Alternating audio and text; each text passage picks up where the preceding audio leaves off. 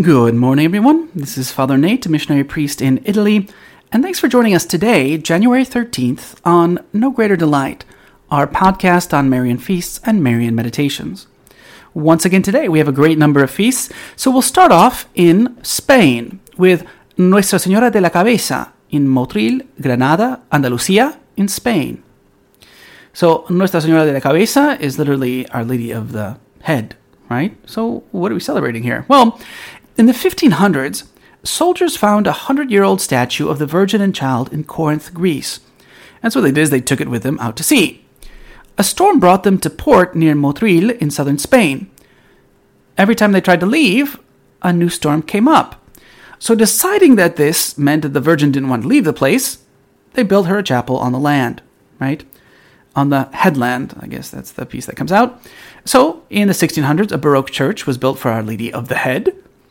In the 1800s, when earthquakes nearly destroyed Motril, the people vowed to honor her with an annual procession if she would save them. This vow is fulfilled every January 13th. During the Spanish Civil War, the sanctuary was unfortunately destroyed, but it's since been rebuilt. The statue's gold hair and mantle and white robe with golden patterns are usually hidden under richly embroidered vestments. And interestingly enough, elephant tusks are mounted in silver, and they form a crescent moon at her feet. This image was canonically crowned in 2003. Then we jump up to Belgium, in Notre Dame, Namur, in Namur, Wallonia, Belgium. The church there was consecrated in 1753 on this day, January 13th. Next, we have a very interesting devotion. It's Panna Maria Pomichne Kristanu Jelzhikov Yashin Isti nad Lavem in the Czech Republic, in Filipov village. That all is to say, Virgin Mary, Help of Christians. We celebrate an apparition and a healing in 1866. So what happened? Well, Maddalena Cade, who was an orphan, right, and she had been bedridden since the age of 12 because she had many, many illnesses, was actually cured by the Blessed Virgin Mary following an apparition. Actually, the local bishop has recognized the healing and the supernatural character of the apparition. So it's approved at least by the local bishop. Right, so Philipsdorf, which is the Filipov village, if you will, is a village. It was in Bohemia, but I think now it is actually the Czech Republic. Right. So what happened? Maddalena Cade, she was 31. She was born in that little village, and as an orphan, she lived with her brother Giuseppe, who was 34. With his wife, Cecilia, and their 5 kids, right? So it was January 13th of 1866 that Mary appeared to Maddalena Cade. She had been a sower, but for 12 years, she had been very, very sick, right? So much so that they really thought that she was at the end of her life and she had already received the last rites. She was a timid woman, but very devout to Our Lady, but also not stupid. She was very practical, right? So she was almost they said nailed to her bed for over a month with wounds all over her body like it was leprosy. Ugh. January 13th, 1866 at 2 at night, Maddalena was in bed and she couldn't even speak because of how weak she was. A dear friend of hers, Veronica Kindermann, was there keeping an eye on her. So the sick woman was sitting there just, contemplating an image of our sorrowful mother, which was on the wall in front of the bed. At 4 o'clock, Maddalena suddenly saw a brilliant light, which enlightened the room. And at the center of this light, there was always something even brighter, and she saw a woman there. She woke up her friend, it says, gomitata, she hit her with her elbow, and said, "Hey, look at that beauty, look at that beauty." Interestingly enough, Veronica didn't see anything. She only saw the light of the lamp, right? Maddalena was the only one privileged to see Our Lady, right? And so she told her friend, hey, get on your knees because the Blessed Virgin is there. She couldn't stand the light, right? So she actually covered her face with her hands and cried. After a little bit, her friend uncovered her. Magdalene could now see without any difficulty, right? They recited the first 2 verses of the Magnificat, and then Our Lady moved her lips and silently told her, "My daughter, from now on, you are healed." Right? And sure enough, she was healed. Likewise, we're going to jump down to Peru, Vírgenes de la Providencia in Otusco, in La Libertad, Peru. On this day in 1867, images were found in the broken rock. In 1571, on this day, the Little Office of the Blessed Virgin was revised by Pope Pius V. There's a celebration of Our Wounded Lady in Cambrai, France. Couldn't find more information about that. It was in 1547 that the Council of Trent declared that Mary is free from sin. And last, but certainly not least, on this jam-packed day, it's the celebration of Our Lady of Victory in Prague. And this took place in 1620.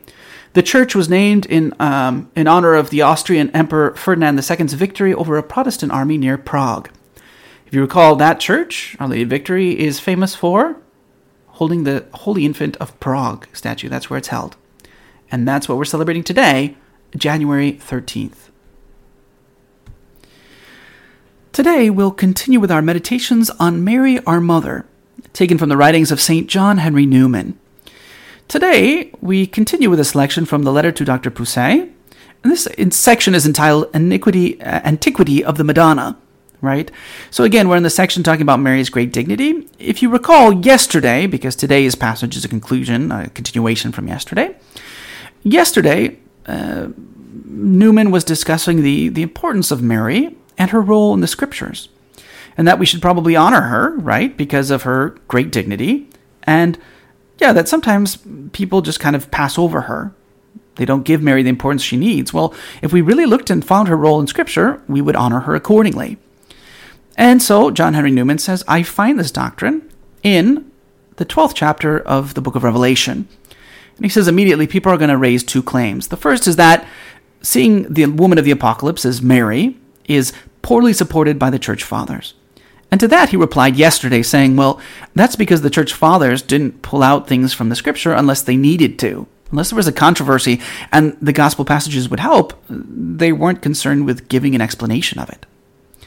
And second, he says, in ascribing such a picture of the Madonna to the apostolic age, I am committing an anachronism, meaning it's something that's out of date or out of time, right? I'm looking back and reading into it, something that wasn't there at the time. And it's this second point that he considers today. So let's see what he has to say about the antiquity of the Madonna. He says, as to the question of anachronism in interpreting the Madonna in the Virgin of the Apocalypse, so far from allowing it, I consider that it is built upon a mere imaginary fact, and that the truth of the matter lies in a very contrary direction. In other words, he's saying, this is not a modern idea, this is a very old idea. He said, the Virgin and Child is not a mere modern idea. On the contrary, it is represented again and again, as every visitor to Rome is aware, in the paintings of the catacombs. Mary is there drawn with a divine infant in her lap, she with hands extended in prayer, he with his hand in the attitude of blessing. No representation can more forcibly convey the doctrine of the high dignity of the mother, and I will add, of her influence with her son. Why should the memory of his time of subjection be so dear to Christians and so carefully preserved? The only question to be determined is the precise date of these remarkable monuments of the first age of Christianity. That they belong to the centuries of what Anglicans call the undivided church is certain. But lately investigations have been pursued, which place some of them at an earlier date than anyone anticipated as possible. In the catacombs we have various representations of the Virgin and Child. The latest of these belong to the early part of the 4th century, but the earliest may be from the very age of the apostles. This conclusion is reached from the style and the skill of its composition, and from the history, locality, and existing inscriptions of the subterranean in which it is found. However, we do not go so far as to insist upon so early a date. Yet the utmost concession could be to refer the painting to the era of the first Antonine emperors. That is, to a date within half a century of the death of St. John. I consider, then, that as you would use them in controversy with Protestants, and fairly, the traditional doctrine of the Church in early times as an explanation of the particular passage of Scripture, or at least as a suggestion, or as a defense, of the sense which you may wish to put upon it, quite apart from the question whether your interpretation itself is directly traditional. So it is lawful for me, though I have not positive words of the Fathers on my side, to shelter my own interpretation of the apostles' vision in the Apocalypse under the fact of the extant pictures of mother and child in the Roman catacombs. Again, there is another principle of scriptural interpretation, which we should well hold as well as the Protestants. Namely, when we speak of a doctrine being contained in Scripture, we do not necessarily mean that it is contained there in direct categorical terms, but that there is no satisfactory way of accounting for the language and expressions of the sacred writers concerning the subject matter in question, except to suppose that they held concerning it the opinion which we hold, that they would not have spoken as they spoke unless they held it. For I myself have ever felt the truth of this principle, as regards the scripture proof of the Holy Trinity. I should not have found out that the doctrine in the sacred text without previous traditional teaching.